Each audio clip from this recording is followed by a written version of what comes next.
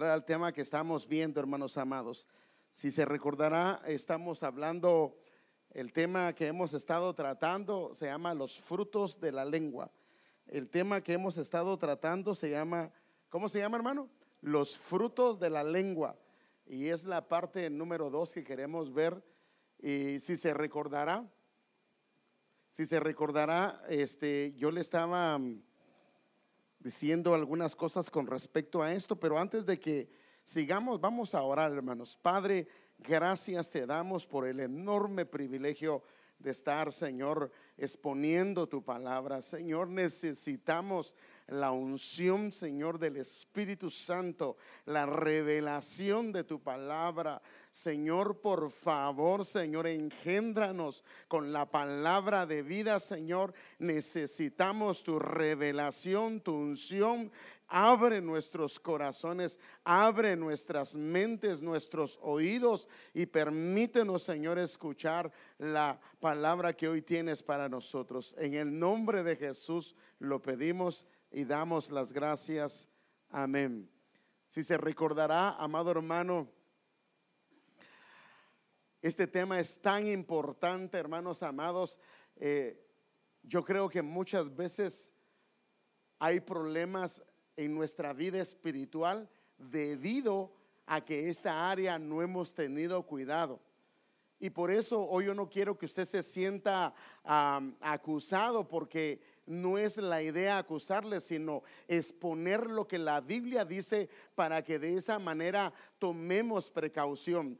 Es bueno cuando en la carretera tenemos avisos, porque al tener avisos sabemos que debemos de en algunos lugares andar con cierto cuidado, bajar la velocidad o saber si el carro da para una curva muy pronunciada. Entonces la Biblia, hermanos amados, nos da muchos detalles para que nosotros podamos conservar nuestra vida espiritual y a la vez tener cuidado de no caer en hábitos o maneras de proceder que a la larga van a afectar nuestra vida. Y por favor, yo no quiero que vaya a pensar que estoy hablando de usted.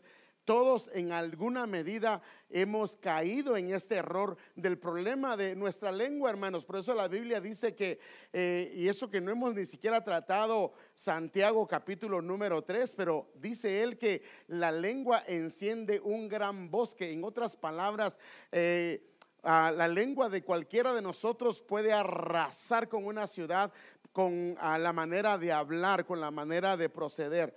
Entonces, si se recordará, yo estuve contándole que en la lengua prácticamente hay 5 áreas donde se puede detectar diferentes sabores. Y hablando de esto, es que el sabor o el gusto se hace desde niño. Entonces, de alguna manera en nuestra boca se han hecho sabores, o se han dado palabras, o se han ajustado, o nos hemos adaptado a una manera de hablar. Puede ser con palabras amargas que nos dirigimos, nos conversamos o hablamos a la gente, o palabras ácidas que son prácticamente palabras agrias, o palabras que parecen vinagre, hermano, o algo salado que significa que puede maldecir una área del alma, que puede afectarle a una persona para todo el proceso de su vida, o para la vida o el propósito que él tiene.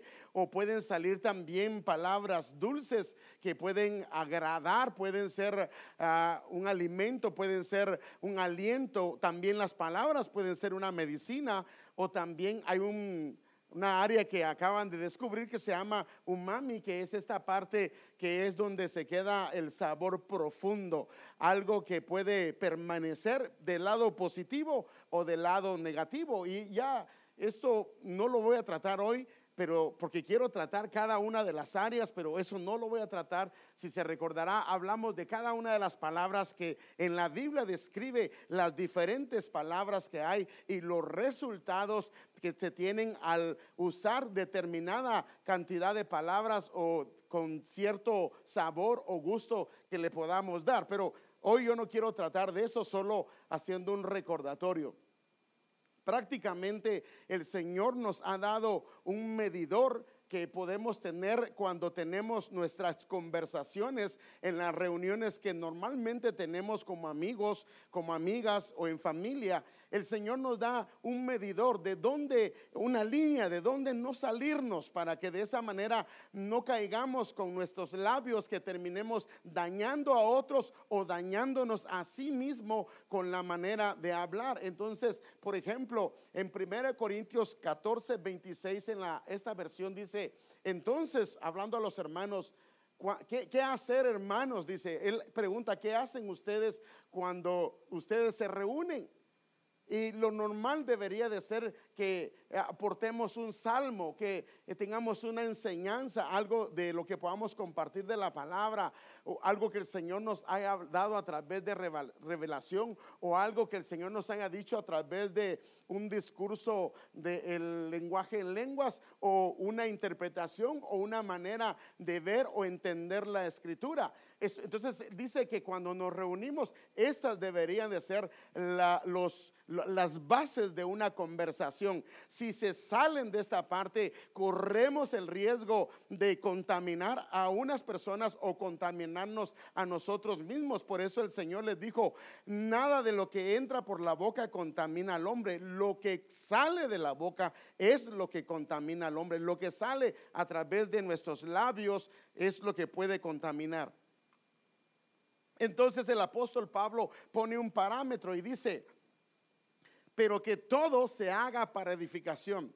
Toda conversación, el medidor es que debe de ser edificante, debe de ser algo que edifique a la persona que me está escuchando o a las personas que me estén escuchando, pero que también me edifique a mí, que sea algo que edifique mi vida. Porque imagínense cómo cuesta edificar la vida espiritual, y en una conversación nos podemos traer abajo el trabajo de muchas semanas o de meses o de tiempos en el Señor. Entonces esto tenemos que cuidarlo. Entonces el peligro de cuando nos salimos de esto, yo quiero que lo veamos, hermanos amados, en Efesios 4:29. ¿Le pueden dar más volumen al micrófono, por favor? En Efesios 4:29 al 32 dice: no salga de vuestra boca ninguna palabra mala. O sea, que aquí dice que de nuestra boca no debe de salir ninguna palabra mala. Y otra vez nos pone el medidor. Dice: sino solo la que sea buena para edificación. Si mis palabras no edifican a la otra persona, me salí del parámetro que el Señor establece y corro el riesgo de afectar o ser afectado en alguna medida. Sino dice: según la necesidad del momento, para que mis palabras impartan gracia a aquellas personas que me escuchan. Ahora, ¿por qué razón debe de estar con el parámetro de que sean para edificación? Porque fíjese que nosotros, hermanos, en nuestro interior, la Biblia nos lo habla de varias maneras, que somos templo del Espíritu Santo. ¿Lo cree, hermano? Ok, si somos templo del Espíritu Santo, Él mora dentro de nosotros. Y Él dice que si no tenemos cuidado en la manera de hablar, dice de la siguiente manera: y no entristezcáis al Espíritu Santo de Dios. O sea que podría el Espíritu Santo que tenemos adentro entristecerse por la manera que hablamos. Ahí está clarito, hermano. Sí puede. Y si se entristece, significa que a Él no le agrada. Y si no le agrada, es algo que no nos va a edificar. Entonces es importante que entonces no entristezcamos al Espíritu Santo. Entonces sigue diciendo el pasaje: sea quitada de vosotros. Y ahora va a ver por qué razón estoy poniendo este pasaje: amargura, enojo, ira, gritos, maledicencia, así como toda malicia. Y más bien el apóstol Pablo nos aconseja: sed más bien amables unos con otros, misericordiosos, perdonándoos unos a otros, así como también el Señor nos perdonó a nosotros. O sea que prácticamente el parámetro de una conversación debe de ser ¿cuál? ¿Cuál es el medidor de una conversación? Si edifica al oyente o me edifica a mí? Ahora, otra vez, ¿cuál es el medidor de una conversación? ¿Si edifica al oyente o me edifica a mí? Si no está bajo estos términos, esa conversación puede afectar a mi hermano, afectarme a mí, afectar mi familia y especialmente mi vida espiritual. Y por supuesto yo no quiero eso. Entonces, sigamos, hermano. Prácticamente toda conducta en nuestras conversaciones, la manera que nosotros le hablamos a alguien o como una persona nos habla a nosotros, tiene un trasfondo de dónde surge aquella conversación o aquel comentario que nos hace. Por eso es que el apóstol Pablo antes nos dice cuál es el parámetro, cuál es la fuente. En los salmos, la revelación, la enseñanza, prácticamente todo lo que tiene que ver con él. Si nuestras conversaciones están alrededor de eso, nuestras conversaciones siempre van a edificar al hermano, a la hermana. Pero si se salen de ese parámetro y comenzamos a agarrar, hermano amado, a alguien como nuestro motivo de conversación, a la larga puede afectar. Entonces, todo tiene una fuente, prácticamente una conducta a la manera de conversar. Si es un chisme, una calumnia, tiene una fuente. Yo quiero que veamos esto. Y por eso el Salomón, que era el hombre más sabio del mundo, en Proverbios 18:4 dice: las palabras del hombre son aguas profundas. Lo que está tratando de decir es que las palabras del hombre vienen de un pozo, tienen una fuente, tienen un lugar de donde salen. El problema es que cuando nosotros conversamos con alguien o nos conversan algo, normalmente no medimos de dónde viene, sino únicamente recibimos las palabras, y cuando nos damos cuenta después decimos: ¿por qué es que me siento cargado? ¿Por qué es que no me siento bien? ¿Por qué es que me hinco y no puedo encontrarme con el Señor? Es porque normalmente lo que escuchamos fue de alguien que de alguna manera nos afectó nuestro corazón, nuestra alma y nuestro espíritu. Entonces, las palabras del hombre, la Biblia los aclara que vienen de una parte, vienen de una profundidad, y la Biblia le llaman que es como un pozo profundo. Entonces, también hablando el David de eso, dice: escóndeme del plan secreto de los malignos. O sea que hay gente, hermano amado, que tiene planes secretos. Dice de la conspiración. Conspiración es cuando dos personas o más se ponen de acuerdo para hacer algo en contra de alguien. Y entonces dice que afilan como espada su lengua. O sea que en este caso la lengua no va a ser usada para edificar, sino va a ser usada para traspasar, para dañar, para afectar una familia. Y como ya les he dicho, y esto lo hablamos el viernes pasado, hermano, es que hay familias que han quedado postradas, o hay personas que se han alejado permanentemente de la iglesia debido a un comentario que fue un comentario no adecuado, o no dicho en el momento indicado, o oído por terceras personas. Entonces dice que afilan como espada su lengua, lanzan como una saeta suya la palabra amarga. O sea que esa palabra se compara a una saeta, a una flecha que viene prácticamente con veneno. O sea que la flecha vino de algún lado donde se contaminó y entró, y obvio que como trae veneno va a afectar a aquella persona que lo recibió. Y el veneno va, porque ese es el problema, que va y comienza a abarcar el área de todo el cuerpo de una persona. Y entonces sigue diciendo el salmista: para disparar a escondidas contra el íntegro. De repente le disparan y no tienen ningún temor. Hay gente que no tiene temor de hablar de nadie, hermano. Y es un riesgo. Y mire, ¿por qué razón yo estoy hablando esto? Porque yo siento en mi corazón que debo de hablárselo, porque Dios está podando algunas cosas, porque quiere usarnos, hermano. Pero necesita poner carbón encendido en nuestra boca y darnos cuenta de dónde muchas veces, a veces no es el enemigo. Fíjese que a todos le echamos la culpa al enemigo, pero a veces no es el enemigo. A veces hasta el mismo dice: pero ¿por qué me están echando la culpa? A veces somos nosotros los que hemos hecho cosas que a la larga se nos está pasando una factura con respecto a esto. Entonces, los malestares o inconformidades del corazón definitivamente tienen una raíz o una fuente de donde prácticamente brotan. Y esto es lo que nosotros no detectamos a la hora de conversar con alguien. Nunca pensamos, ¿será que la persona con la que estoy conversando realmente sus intenciones son buenas? O lo que pasa es que algo pasó y está tratando de afectar mi corazón, o está tratando de afectar a una tercera persona. Entonces yo quiero ver algunas cosas que no las vamos a tratar hoy, pero las vamos a estar viendo. Mire lo que dice Santiago 4:1-2. Y esto es después de que casi un capítulo completo él explica sobre la lengua, hermano. La manera como el apóstol Santiago lo explica es tremenda, es tajante. Pero después de ese capítulo él habla eso y dice: ¿qué es lo que causa las disputas y las peleas entre ustedes?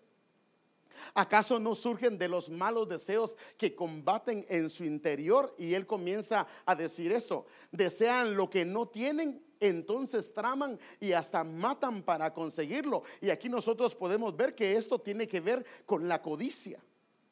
Muchas veces hay conversaciones que su fuente es la codicia, pero no nos damos cuenta que la fuente es la codicia.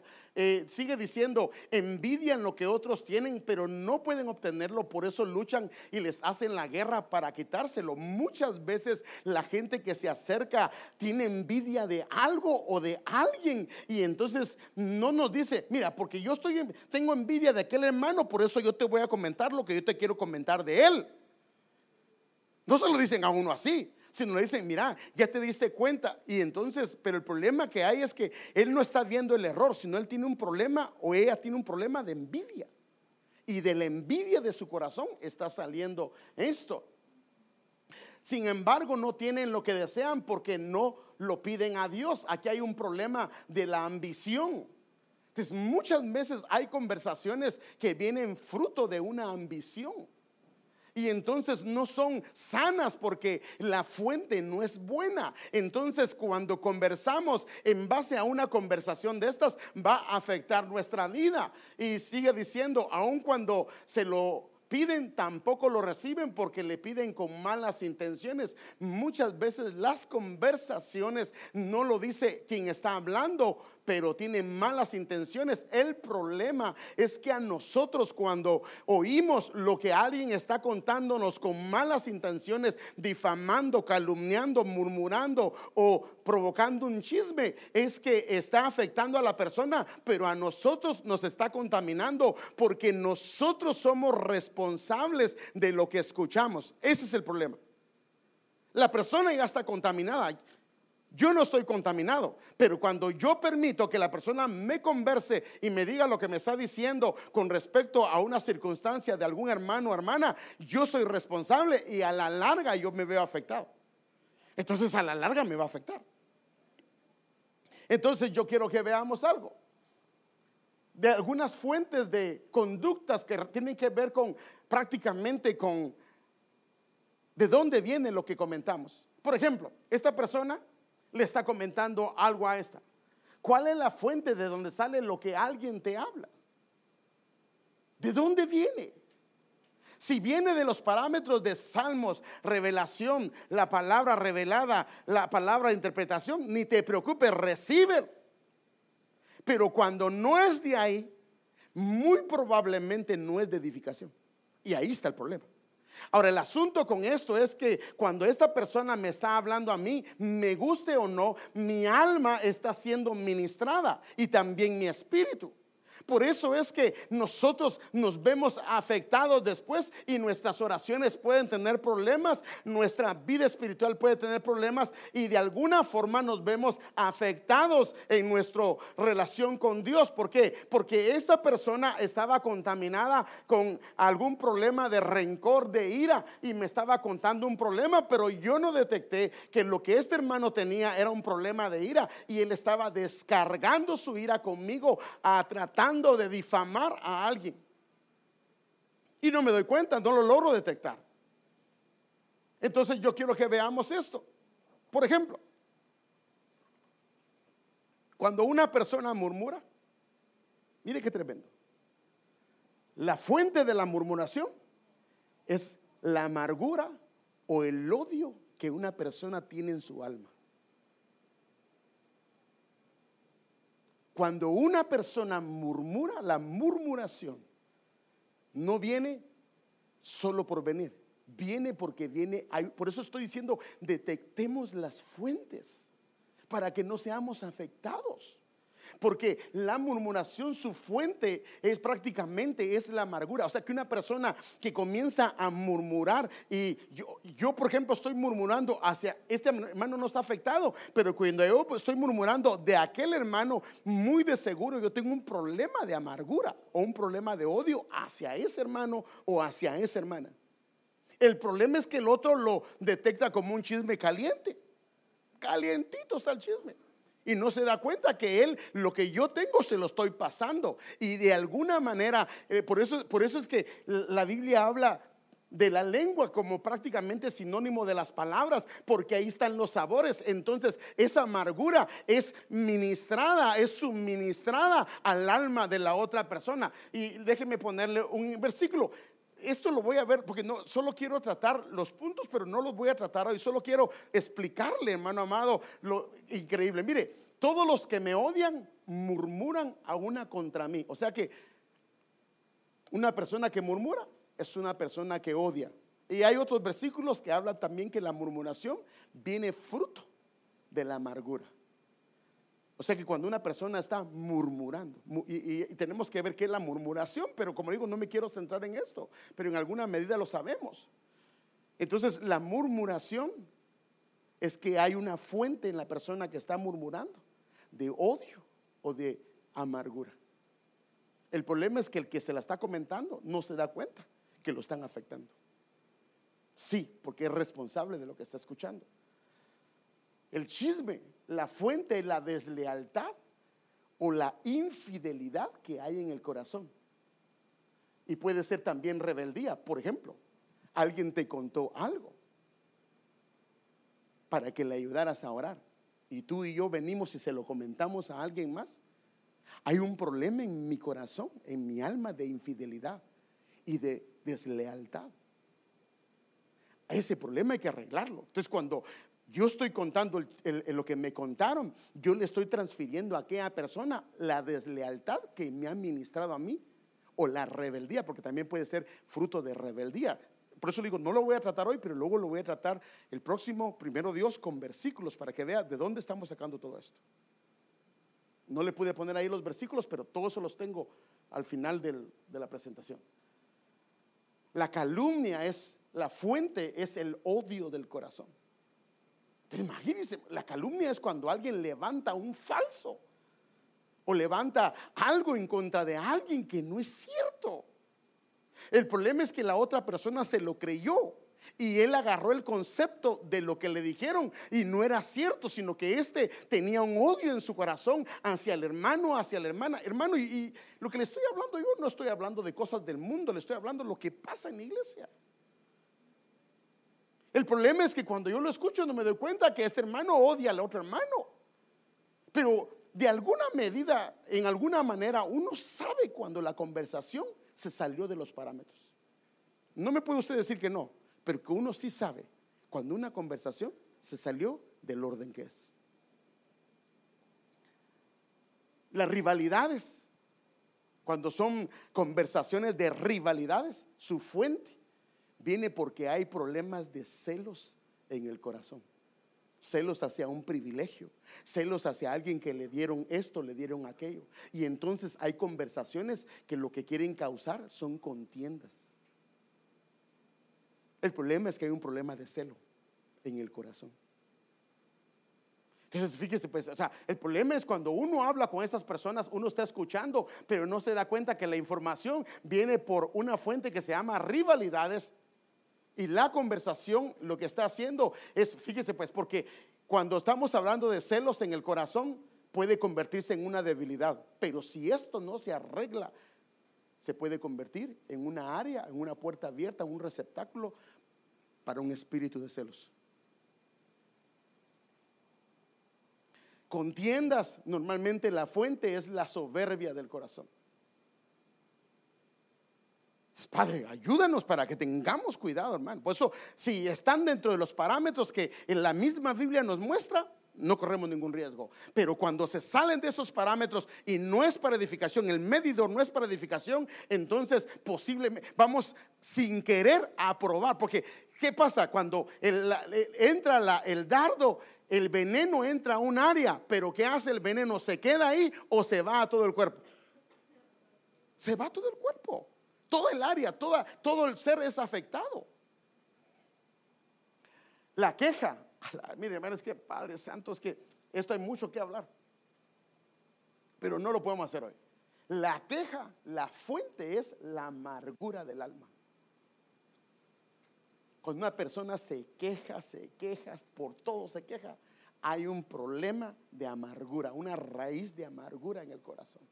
El problema es que nosotros los creyentes nunca pensamos que nada de eso nos afecta.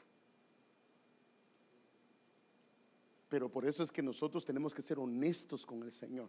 Amén, hermanos. Honestos con Él y decirle: Señor, sí, mucho de eso o algunas cosas de esas es un problema que yo tengo. Y quiero terminar. Y los falsos rumores, la fuente es un resentimiento de venganza. Alguien le hizo algo y entonces, sin darse cuenta, comienza a levantar falsos rumores que terminan afectando la imagen de la otra persona. Y por supuesto, sin darse cuenta, la persona lo que tiene es un resentimiento que no fue arreglado en su corazón. Entonces sus conversaciones van en base a eso. Y cuando conversa de esto, hermano, le estoy diciendo todo esto porque a nosotros nos ha pasado. O sea, no le estoy diciendo de lo que no nos ha pasado, hermano.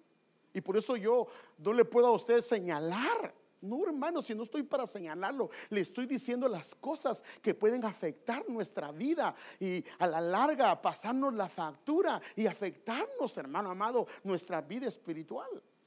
Entonces por eso le estoy mostrando todo esto. Entonces quiero mostrarle algo. Todo esto era una introducción para lo que lo quiero llevar. En la antigüedad, muchas de las prisiones eran casas, y en la parte de abajo tenían lo que le llaman una mazmorra, que es un lugar donde tienen a los prisioneros. Aquí tenían presos, pero de alguna manera esta gente, como Pablo, estuvo en estas áreas y él lo podían visitar. Pero la gente que es puesta acá, esta gente no puede ver el sol. Miren qué tremendo, hermano. Solo tienen un agujero y la comida se la tiran. Esta gente no puede salir. Déjeme enseñarle.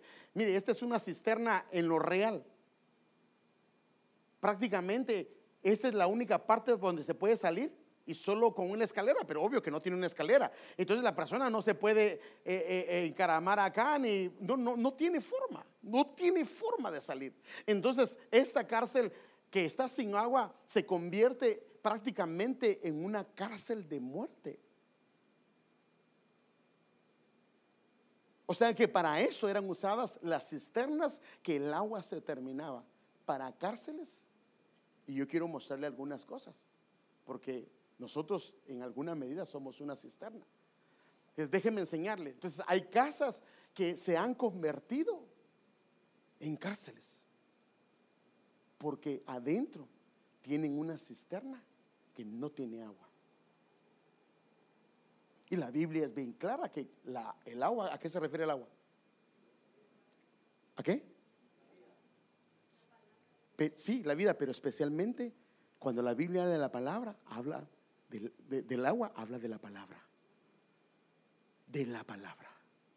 Entonces yo quiero enseñarle algunas cosas con respecto a esto. Por ejemplo, en Génesis capítulo 40, versículo 3, y son dos personajes que están al inicio y al final. Uno de ellos es José. Así que a este hombre primero lo metieron sus hermanos. Fíjese qué tremendo. ¿Quiénes metieron a José en la cisterna? Sus hermanos.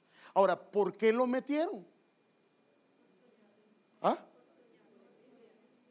Sí, soñador, sí, pero el problema era que ellos tenían un problema de envidia, porque ellos miraban la preferencia de su papá hacia él y le llegaron, hermanos, así dice la Biblia, que lo llegaron a odiar. Lo querían matar, hermano. Eso no me lo estoy inventando, usted lo sabe. Lo llegaron a odiar.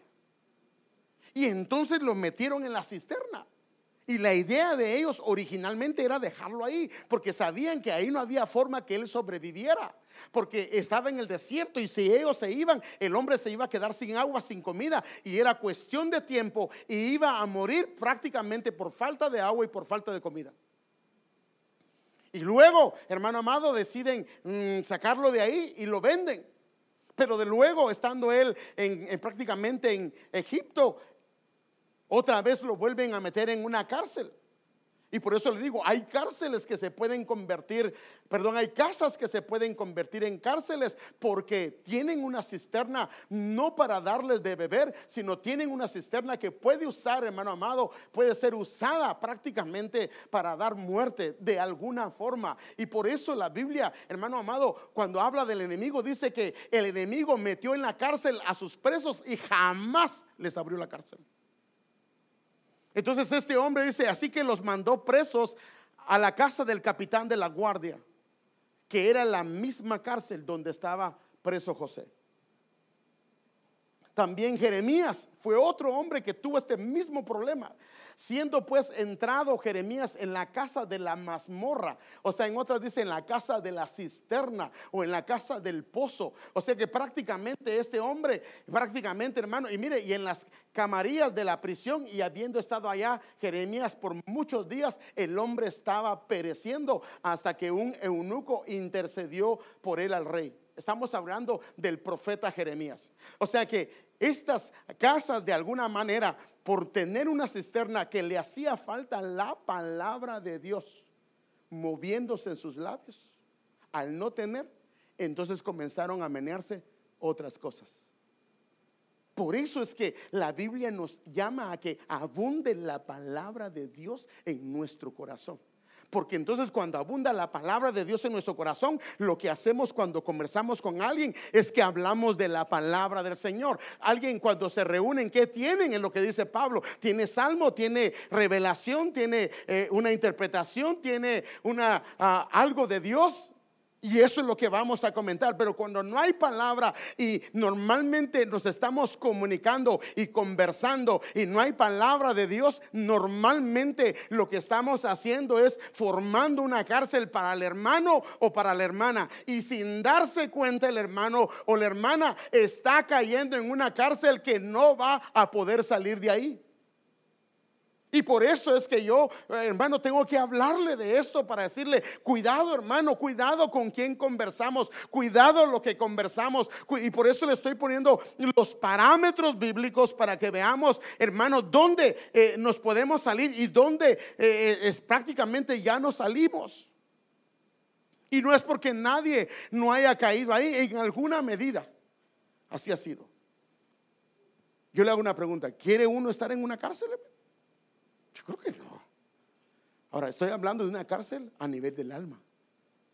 El alma se puede meter en una cárcel. Entonces déjenme enseñar. La Biblia todo quedó escrito con propósitos y enseñanzas. La palabra cisterna, la palabra que usa la Biblia para cisterna en el Antiguo Testamento se llama bor, B-O-R, bor. Y aparece 70 veces en todo el Antiguo Testamento y está traducida como pozo. Mire qué tremendo, hermano. Una cisterna puede ser un sepulcro. Tremendo, hermano. Una sepultura, una cárcel, un foso. Mire, hermano, puede ser un abismo. Qué delicado es esto, hermano. Puede ser un hoyo, o puede ser una mazmorra, o puede ser una cisterna. Si es sin agua, se puede convertir en todo esto que estamos viendo. Por eso es que en nuestras conversaciones los parámetros están puestos por el Señor Jesucristo. ¿Qué es lo que debemos de conversar cuando hablamos, cuando nos reunimos, cuando tenemos conversaciones? No estoy diciendo que no pueda contar un chiste, no, pero eso no es ningún problema. Pero uno sabe cuando sale a luz el hermano o la hermana que no tiene nada que ver con la conversación, y de repente comienza a salir el hermano o la hermana en la conversación y él no está presente, ella no está presente. Y definitivamente en alguna medida, ¿por qué le estamos haciendo daño al hermano? Porque la otra persona tenía un buen concepto de este hermano o de esta hermana, pero cuando se le dio la información, esta hermana o este hermano automáticamente le perdió el respeto, le perdió el amor, le perdió la confianza que le tenía al hermano. ¿Por qué? Por lo que oyó. El problema es que esta hermana o este hermano no se dio cuenta que lo que le contó la hermana prácticamente era un problema que tenía una fuente de rebeldía, una fuente de murmuración, una fuente de raíz de amargura, de odio, de resentimiento, de envidia, de codicia, hermano, de varias cosas, y no lo logró detectar. Entonces, como no lo detectó, él o ella fue contaminado. Entonces 70 veces aparece la palabra prácticamente por en la escritura. Y el número 70 en la misma Biblia nos da el significado. En Daniel 9:2 dice: en el año primero de su reinado, yo Daniel miré atentamente los libros el número de los años de que habló Jehová al profeta Jeremías, que habían de cumplirse las desolaciones de Jerusalén en 70 años. Cuando la Biblia nos habla de 70, nos habla de varias cosas, pero una de ellas es del cautiverio. ¿Sí o no? ¿Cuántos años fue cautivo Israel? 70 años fue cautivo Israel. Y por eso le llaman desolaciones. O sea que el número 70 puede hablarnos de cautiverio. De cautiverio. Entonces, si la Biblia habla 70 veces la palabra cisterna, que no tiene agua, se puede convertir en un pozo, en una sepultura, en un abismo, es que tenemos que ponerle atención. Significa, hermanos amados, que tenemos que ponerle la palabra desolaciones. Miren lo que tremendo. O sea que prácticamente el 70 habla de desolaciones, y el 70 es la palabra jorba, que prácticamente significa sequía. Lo mismo, prácticamente es un lugar que no hay agua, es un lugar que no hay agua, no hay palabra. Prácticamente por no haber palabra entonces puede haber otro tipo de agua que no son las aguas del Señor. Y como no son las aguas del Señor, esas aguas pueden traer muerte. Y es lo que nosotros tenemos que pedirle al Señor, que nos guarde. Porque, hermanos, ¿queremos la vida de Dios? Sí, mis palabras son vida, dijo el Señor. ¿Por qué? Porque eran palabras, significaba agua. Por eso dice: de su interior, los que creen en mí, de su interior correrán ríos de agua viva. Pero el problema es que la fuente, decía Santiago, ¿cómo es posible que una fuente salga agua dulce y pueda salir agua salada? O sea que es probable. Entonces prácticamente una cisterna es sinónimo de desolación, es sinónimo de sequía. Fíjese qué tremendo, hermanos amados. Es sinónimo prácticamente de asolamiento, de desierto. Un hogar puede ser también destrucción. O sea que donde no hay agua, prácticamente hay una desolación. Entonces, una cisterna sin agua se convierte en una cárcel, sepultura, sepulcro, pozo o abismo. Entonces, yo quiero que veamos algo. Padre.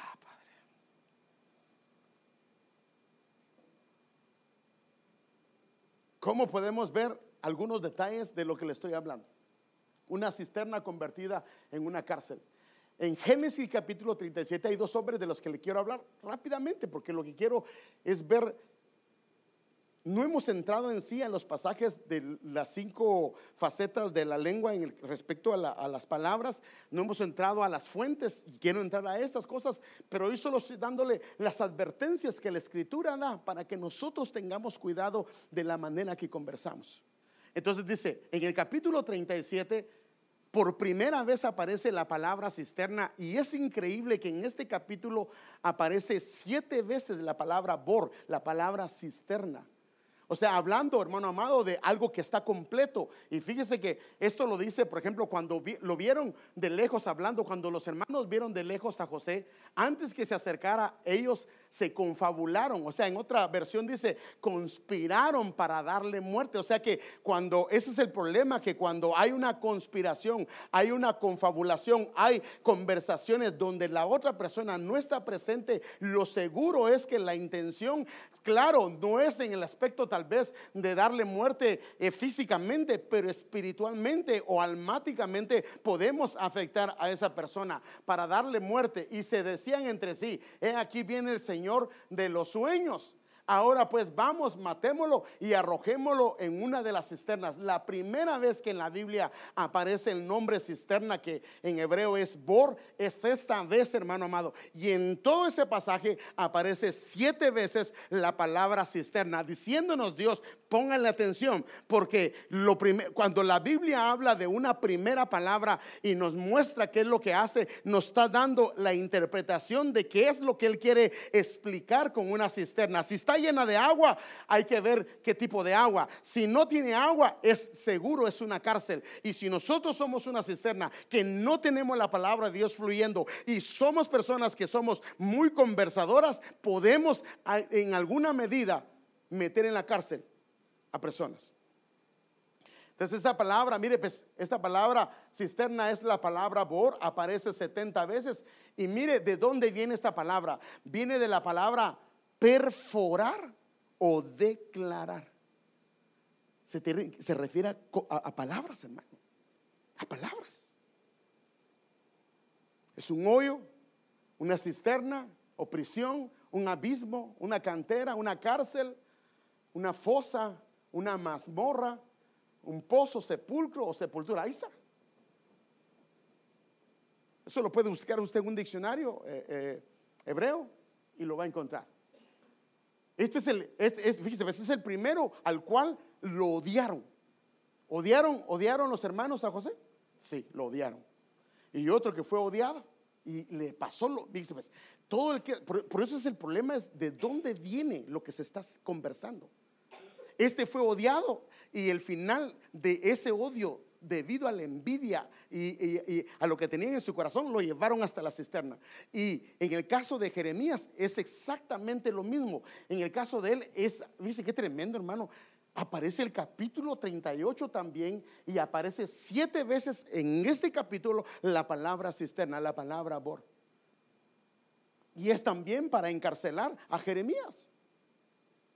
¿Y por qué lo encarcelaron? Porque él decía cosas que ellos no querían escuchar. Entonces entre ellos conspiraron, confabularon para meterlo a la cárcel. Lo odiaron, hermano amado. Entre ellos lo odiaron y lo metieron en la cárcel. Y esta era una casa también, era una casa.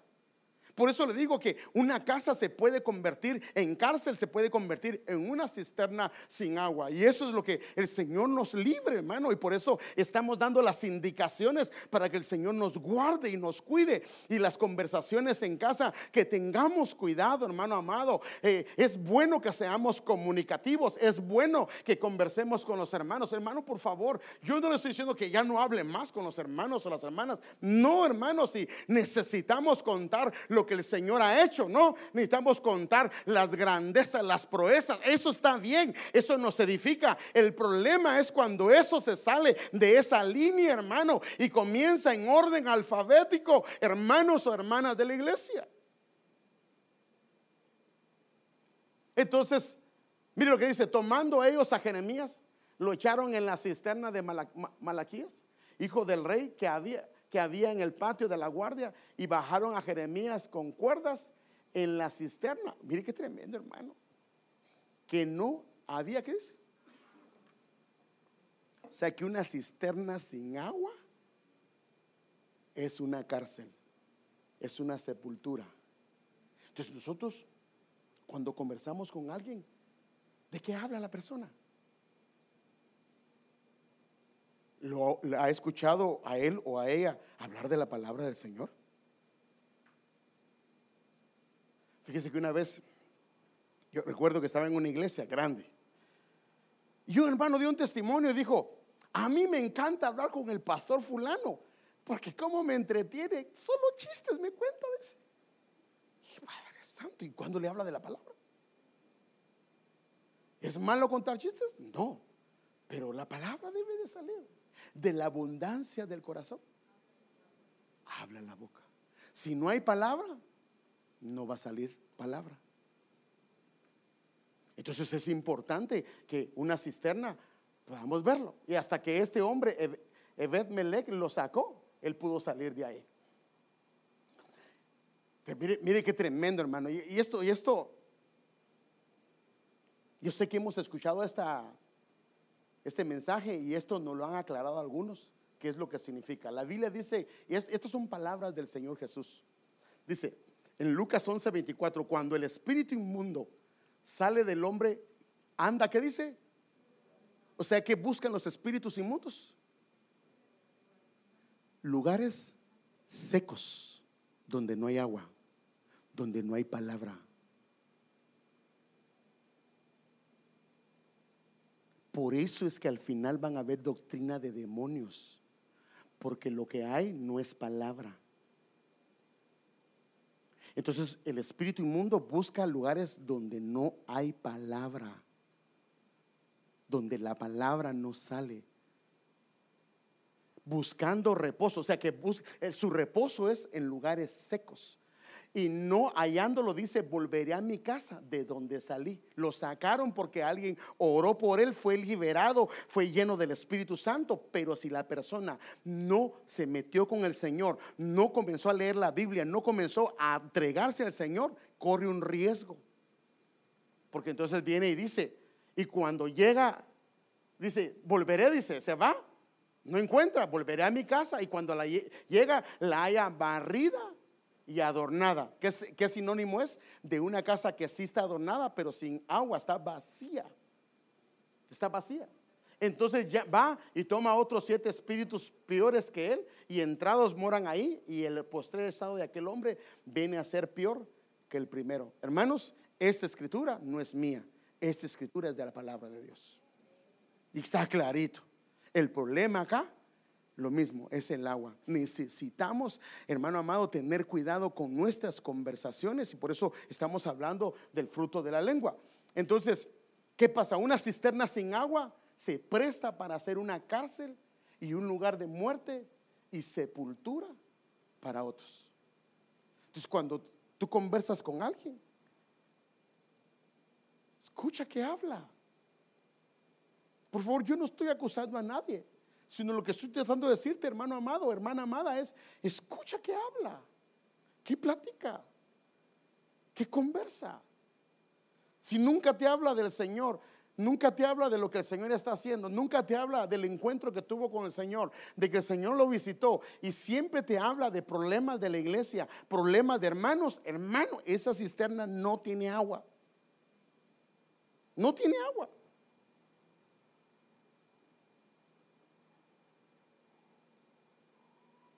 Y te van a meter en la cárcel.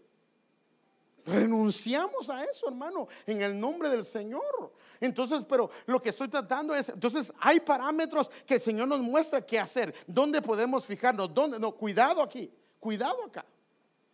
Y por supuesto también una cisterna con agua es un lugar que provee vida para los que están cerca y concurren a ese lugar. O sea que si la persona está fluyendo, por eso dice, al que cree, dice, de su interior correrán ríos. La palabra del Señor va a fluir en sus bocas y van a dar vida a los que estén cerca.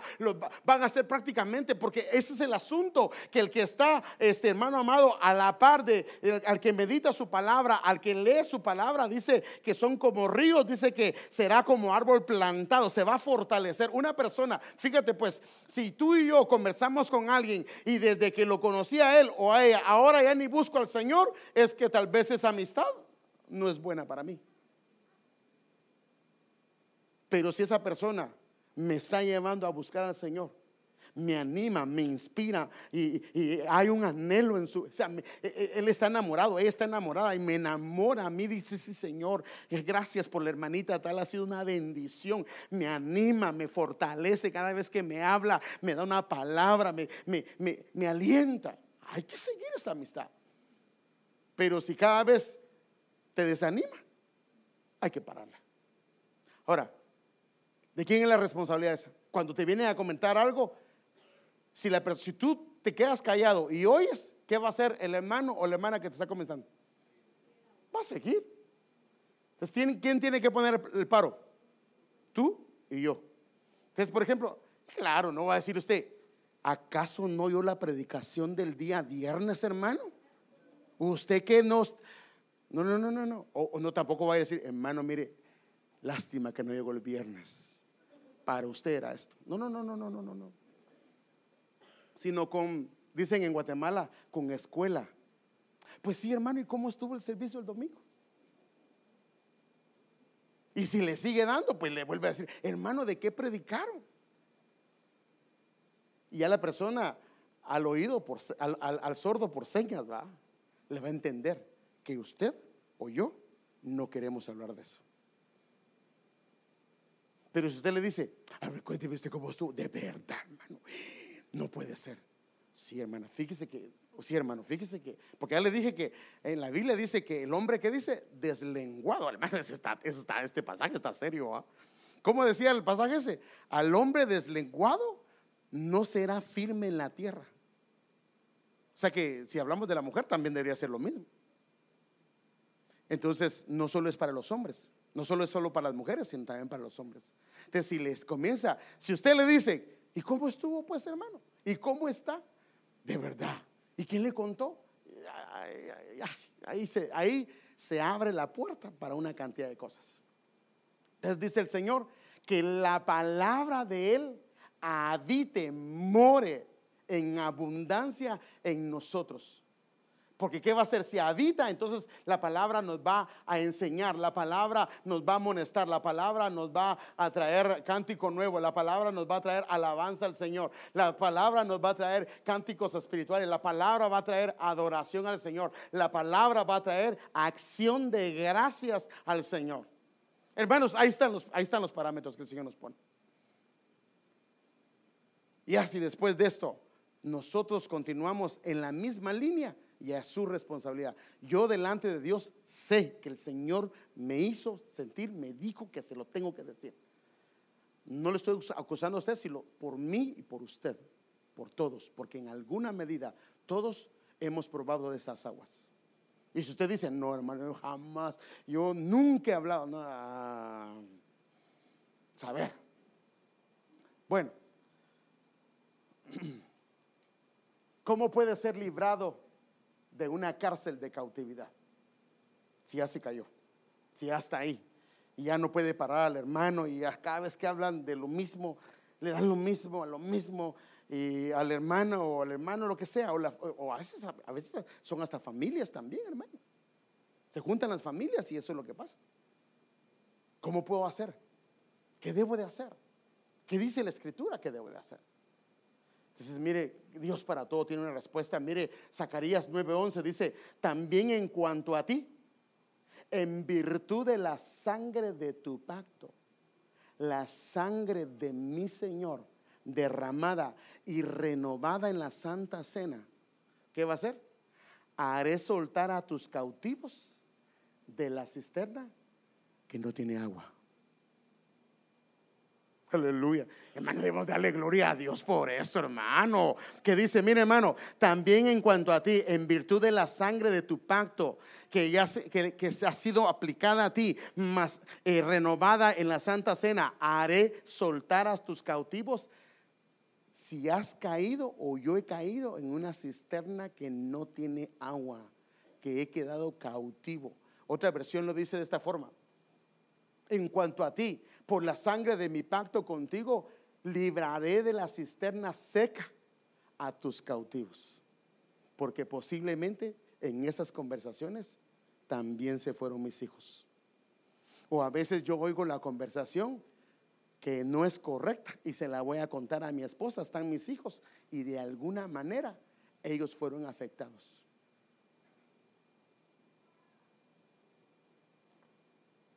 Hay una seriedad tan grande hoy, Madre, Padre Santo, pero tengo que hablar y no he terminado porque hoy lo voy a dejar ya ahí, pero hay muchas cosas que yo tengo que hablar de esto, porque el Señor me está diciendo que hay que podar,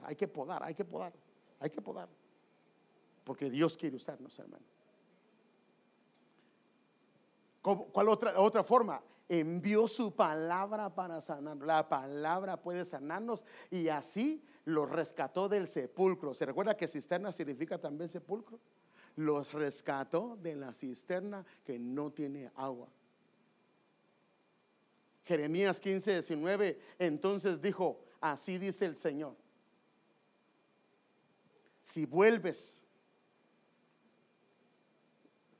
Ahora el que tiene que volver es el que ya se alejó estando en casa. Si vuelves yo te restauraré. En mi presencia, mire las promesas de Él, hermano. En mi presencia estarás. Si apartas lo precioso de lo vil, si sabes diferenciar, dice, no, esto no me edifica, esto no es del Señor, no, esto le desagrada a Él. Él no quiere que yo hable de mi hermano, no quiere que hable de mi hermana, no quiere que hable del pastor, no quiere que hable del líder, no quiere que hable de el encargado de sonido, de media, de los servidores, de quien sea. No quiere el Señor. No quiere. Dice, si apartas lo precioso de lo vil, sabes diferenciar cuando la conversación se salió de la línea y paras. Dices, no, hermano, discúlpame, hermano, gracias por contarme, hermano, pero no quiero oír eso. No quiero oír eso. Fíjese que a veces hay gente que le contaron una debilidad en un matrimonio y se lo va a contar a alguien más, hermano. Y después toda la iglesia sabe la debilidad del hermano o de la hermana. Hermanos, mire en qué problemas metieron a ese matrimonio. Por eso, hermanos, yo le digo a los matrimonios, mire, pues a los matrimonios que vienen a la iglesia y nosotros los ministramos con mi esposa o se ministran con alguno de los hermanos de la iglesia, no lo cuenten a nadie en la iglesia. No porque les tengamos desconfianza, sino porque cuando, imagínense que una familia tuvo problemas, voy a poner un ejemplo de incesto. Papá o mamá tuvo problemas con los niños, con sus hijos, y la iglesia se enteró cuando este hermano que ya Dios lo restauró, lo cambió, hizo todo, y de repente agarra a su niño. ¿Qué va a hacer usted? Y lo carga. ¿Qué va a hacer? ¿Qué haría? Casi se lo va a quitar, ¿no? Y el hermano ya lo restauró el Señor. Cuidado. Hay lugares donde usted debe de ministrarse, no en cualquier lugar. Las llamadas por teléfono en casas, de casa a casa, no es para ministrarse. No es para eso. Pongámonos de pie, hermano. Si haces eso, mire que dice, serás mi portavoz.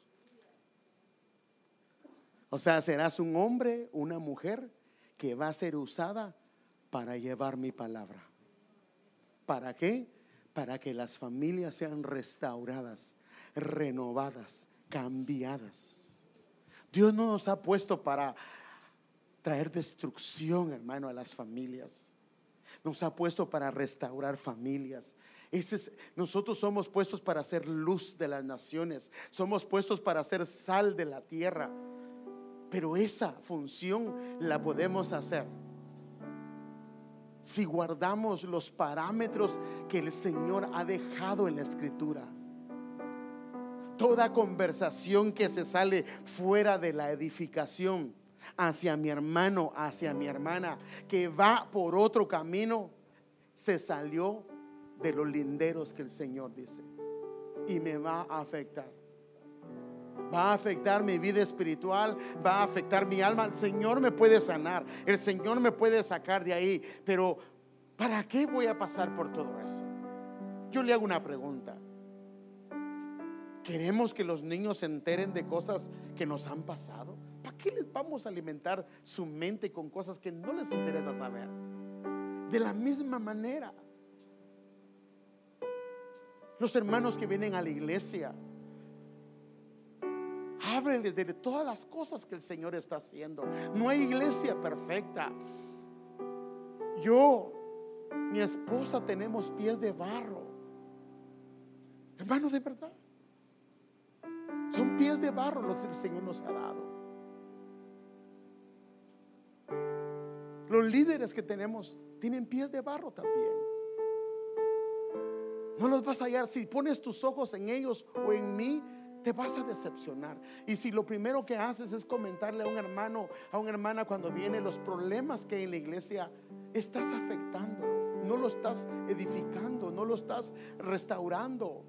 Posiblemente él viene con esos mismos problemas y lo único que hacemos es que lo sacamos nuevamente de la iglesia. Yo creo, hermanos amados, que en nuestras conversaciones sí, alegrémonos, gocémonos, porque le agrada al Señor que nos alegremos, pero que no sea a costa de un hermano, que no sea a costa de una hermana, que no sea a costa de una familia, que no sea a costa de la debilidad o los fracasos o las penurias o la restauración que algún hermano o una hermana está llevando. No es justo, no es lo que el Señor quiere.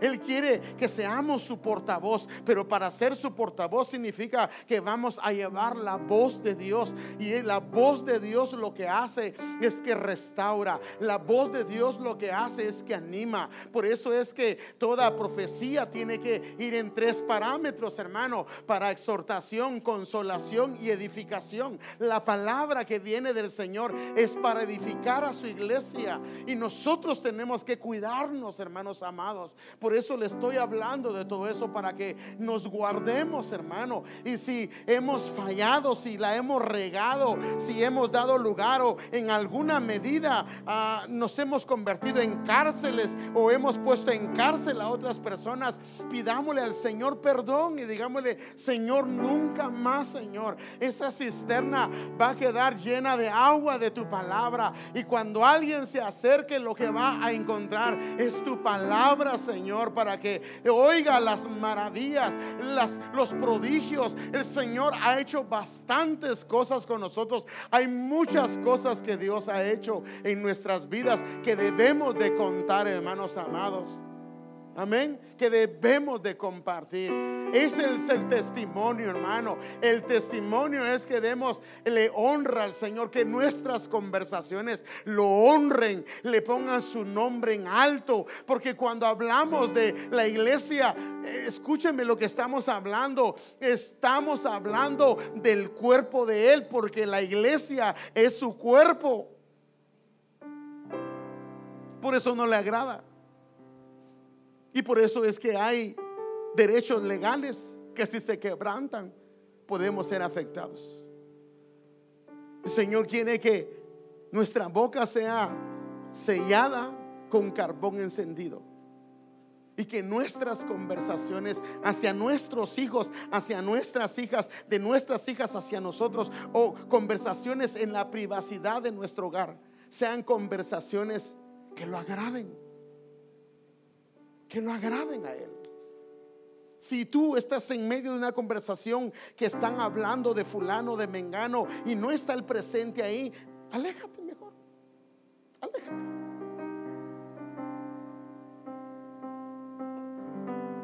Aquí estamos, Señor.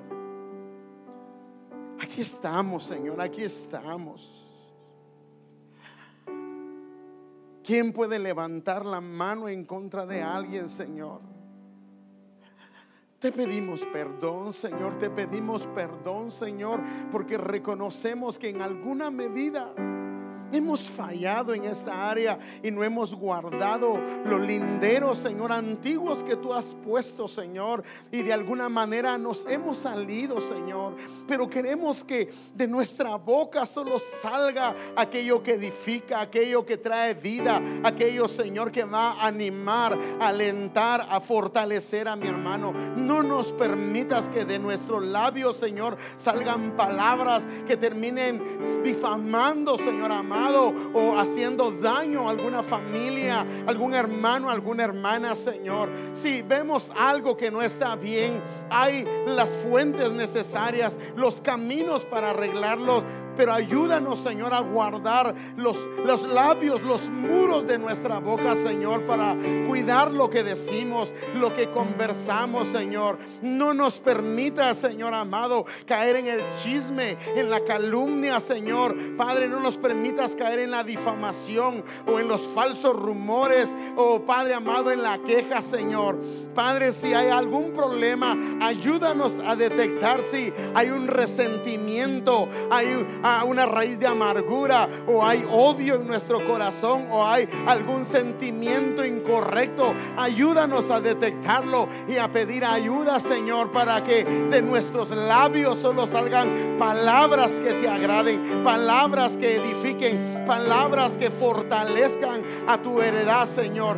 No permitas que de nuestros labios salgan palabras amargas que puedan herir a un hermano, Señor, o palabras agrias que puedan, Señor amado, arruinar a alguien, o palabras que puedan arruinar la vida tuya en cada uno de tus hijos. Señor, líbranos, por favor. Te clamamos con todo nuestro corazón que nos des tu gracia, Señor.